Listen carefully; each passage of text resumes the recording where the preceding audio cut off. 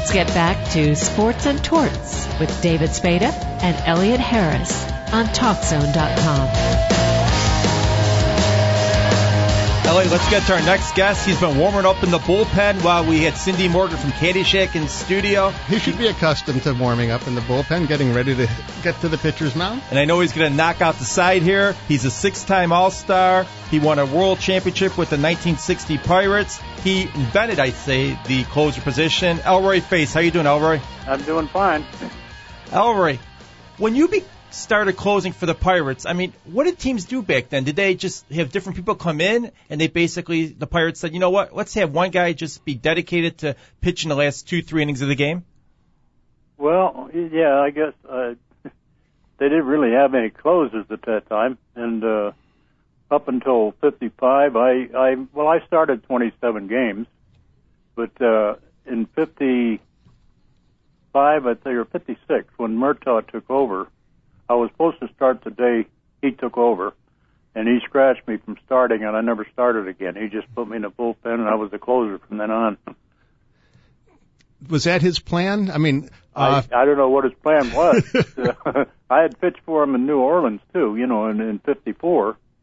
And so when he came up the following year as a coach and then took over as manager, he put me in the bullpen, and that's where I pitched my career. Yeah. Because back in those days, I think Jim Constanti and maybe Hoyt Wilhelm a little bit would come in at the end of games, but usually that starting pitcher, unless he was getting rocked, would go the full distance. Right. It's all changed now. I mean, I look at your season back in the late 50s. You won 18 wins. I mean, starters struggle to get 18 wins nowadays, and you get 18 wins as a reliever. I mean, it's incredible. Yeah, well, I had a loss there, too. We won't talk about that. I think most people would take 18-1, don't you? Yeah, I believe so. That World Series with the Pirates, I mean, it's gone down in history with the Maz home run. I mean, it was absolutely incredible. I mean, I'm looking at the people you struck out in that first game. I mean, you had a who's who in baseball. I mean, you struck out. You had Moose and Mano. I mean, that'd be thrilling for you. Well, yeah, I was a little bit nervous to start with my first game, but then after a first hit or two, I settled down, and I struck Mantle out on a fork ball. He said it was a curve ball, but it wasn't. It was a fork ball. It broke pretty good. But now I've got a sequence of pictures somebody sent me of when I struck Maris out. It shows me getting ready to throw the ball, and then me releasing the ball, and then him swimming, then the umpire calling him out. Just a sequence of pictures. Now, you had one of the more effective fork balls during your day. How did that all come about? Well, when I first came up, I had a curveball and a fastball. That was it. And Mr. Rickey sent me to New Orleans in 54 to work on an off-speed pitch. And when I went to spring training, Joe Page threw a forkball, and he was trying to come back with the Pirates. And during spring training, I saw how it was working for him. And so when I got down to New Orleans to work on an off-speed pitch, I started working on that in the bullpen, and then the last half of the season I started using it. When you won the World Series, was all of America behind the Pirates because they were sick and tired of the Yankees winning every year with all these future Hall of Famers? I guess maybe their hearts were for the Pirates, but the money was on the Yankees. But we had one guy that I know went to Hawaii, and he put all his money he could get on the Pirates, and ended up the next spring he came to spring training from Hawaii, him and his wife, and he bought a car in California, drove to Florida, drove back to California, had the car shipped back home when he was done here. And he had his house mortgaged and everything against the Yankees. And if he'd lost his home and everything. But we won, and he won. Now, after you won that World Series, did you say, okay, we should get another couple while I'm still here? Well, yeah, we should have. In 1966, I believe it was, we lost out in the last series with the Yankees, or with the Giants. And that was odd, too, because I had thrown about 2 weeks before that. I threw a home run to Marichal, lost the ball game. So Walker wouldn't pitch me for the last 2 weeks of the season. I didn't hardly pitch any.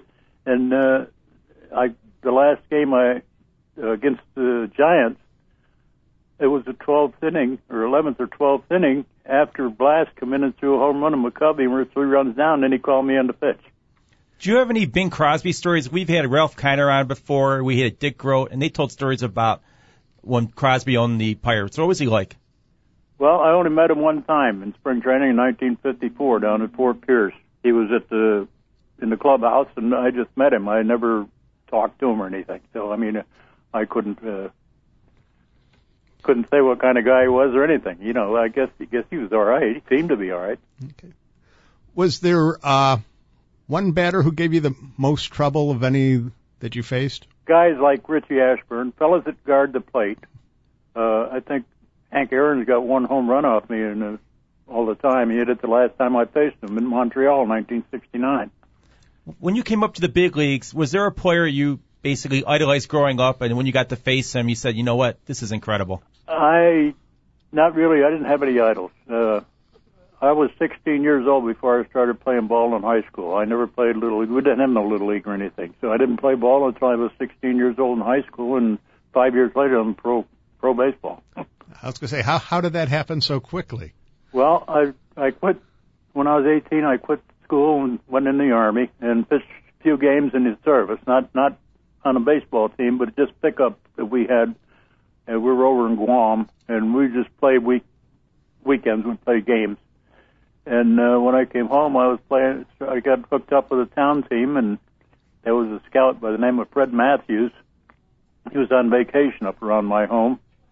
And one week I struck out 17, the following week I struck out 18, and he saw the write-up in the paper about it.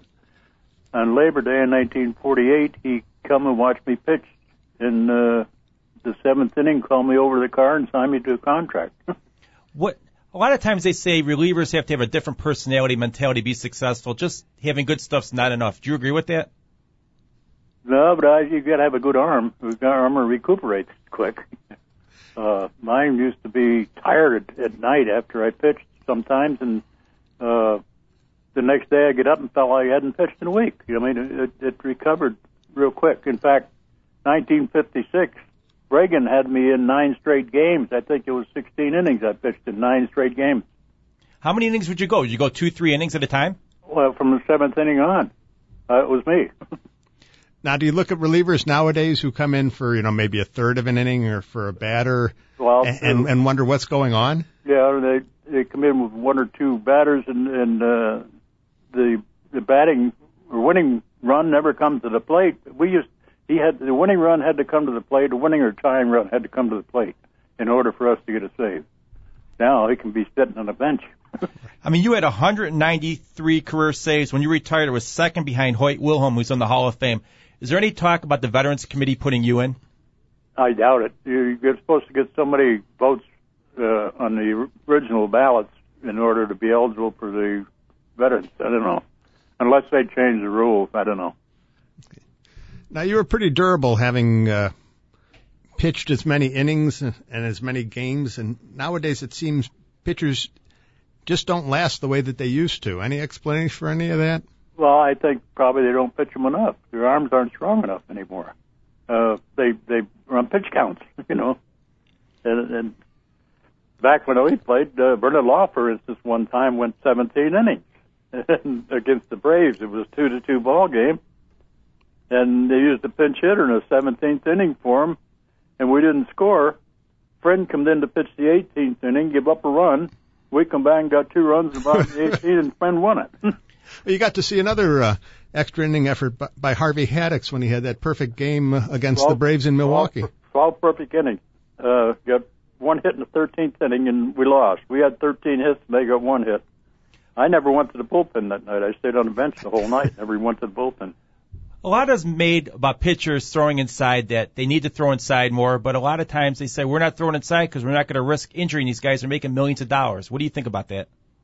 Well, what their line drives back at you, you're making $1 million. What's the difference? So you think they should brush these guys back, not go for the head, but basically brush them back like Bob Gibson did? Yeah, keep them honest. Keep them honest. Now, if they come inside on the guy comes out with a bat, he wants to kill you. No. Back when we played, if you knock a guy down, he'd get up and dust his pants off and get back in the batter's box, or if you hit him, you go to first base. That was it. The Pirates now are doing well till they played the Cubs last week when the Cubs swept them. I mean, is Pittsburgh back? Is baseball back in Pittsburgh? Baseball is good. I mean, well, they lost 10 in a row, their last homestand, but they're still drawing 40,000 people. And if you get a winning team in Pittsburgh, they'll draw. They've drawn because of the new ballpark. People love to go there, even if they lose. People love to go to the ballpark. So that it wasn't the team that was drawing them in the 18 seasons, the losing seasons. It's the new ballpark they love to go to. Yeah. But after a while, that newness wears off. Like in Cleveland, people would go to the ballpark to go to the new ballpark, and then the team stopped winning and the people stopped coming. Now Cleveland's back in contention, and people come back to the ballpark. So you need that. You need those players on the field to do their jobs too, don't you? Well, true. They have to. They got to hit, score runs, and you got to get the other guys out. The pitching was real great first half of the season, and it faltered here lately a little bit. But when the pitching was great, we didn't get no hitting. Now, if we get 4 or 5 runs, sometimes the pitching goes sour. But I think they're going to be all right. They got the good nucleus of a good ball club. Who was the best player who ever played, in your opinion? The best player that ever played? Well, I don't know. A lot of them I didn't see. Okay, how about the best player that you played against? Well, I'd have to say Musial and Mays, Robinson. Back, I think in the 50s and 60s, there was more good ball players of any era in baseball. I mean, more players on each team, more good ball players, outstanding ball players. You could go pitch any team, you had 3 or 4 guys could really hurt you. Now you got maybe like St. Louis got Pujols. You don't have that many guys, Well, the Yankees and Red Sox right now, they still have it. But back when we played, every team had them. Like the Dodgers, they had Robinson, Hodges, Campanella, and Mays and Aaron and St. Louis. Milwaukee. It was altogether different then. I think there was more good ball players in the 50s and 60s than there are any other era. Thank you very much for your time, Mr. Face. It was a pleasure talking to you. And you know what? You belong in the Hall of Fame. Well, thank you. Thank you. Thanks. That was Elroy Face, former Pittsburgh Pirates reliever, 6-time All-Star. I mean, what a career. Yeah, not an imposing figure on the mound, but imposing stats. We're going to take a short break, and when we come back, we're going to have a member of the Miracle Mets from '69, former Met White Sox Jerry Koosman. You listen to Sports and Torts. I'm David Spada with my co-host Elliot Harris. Stay tuned.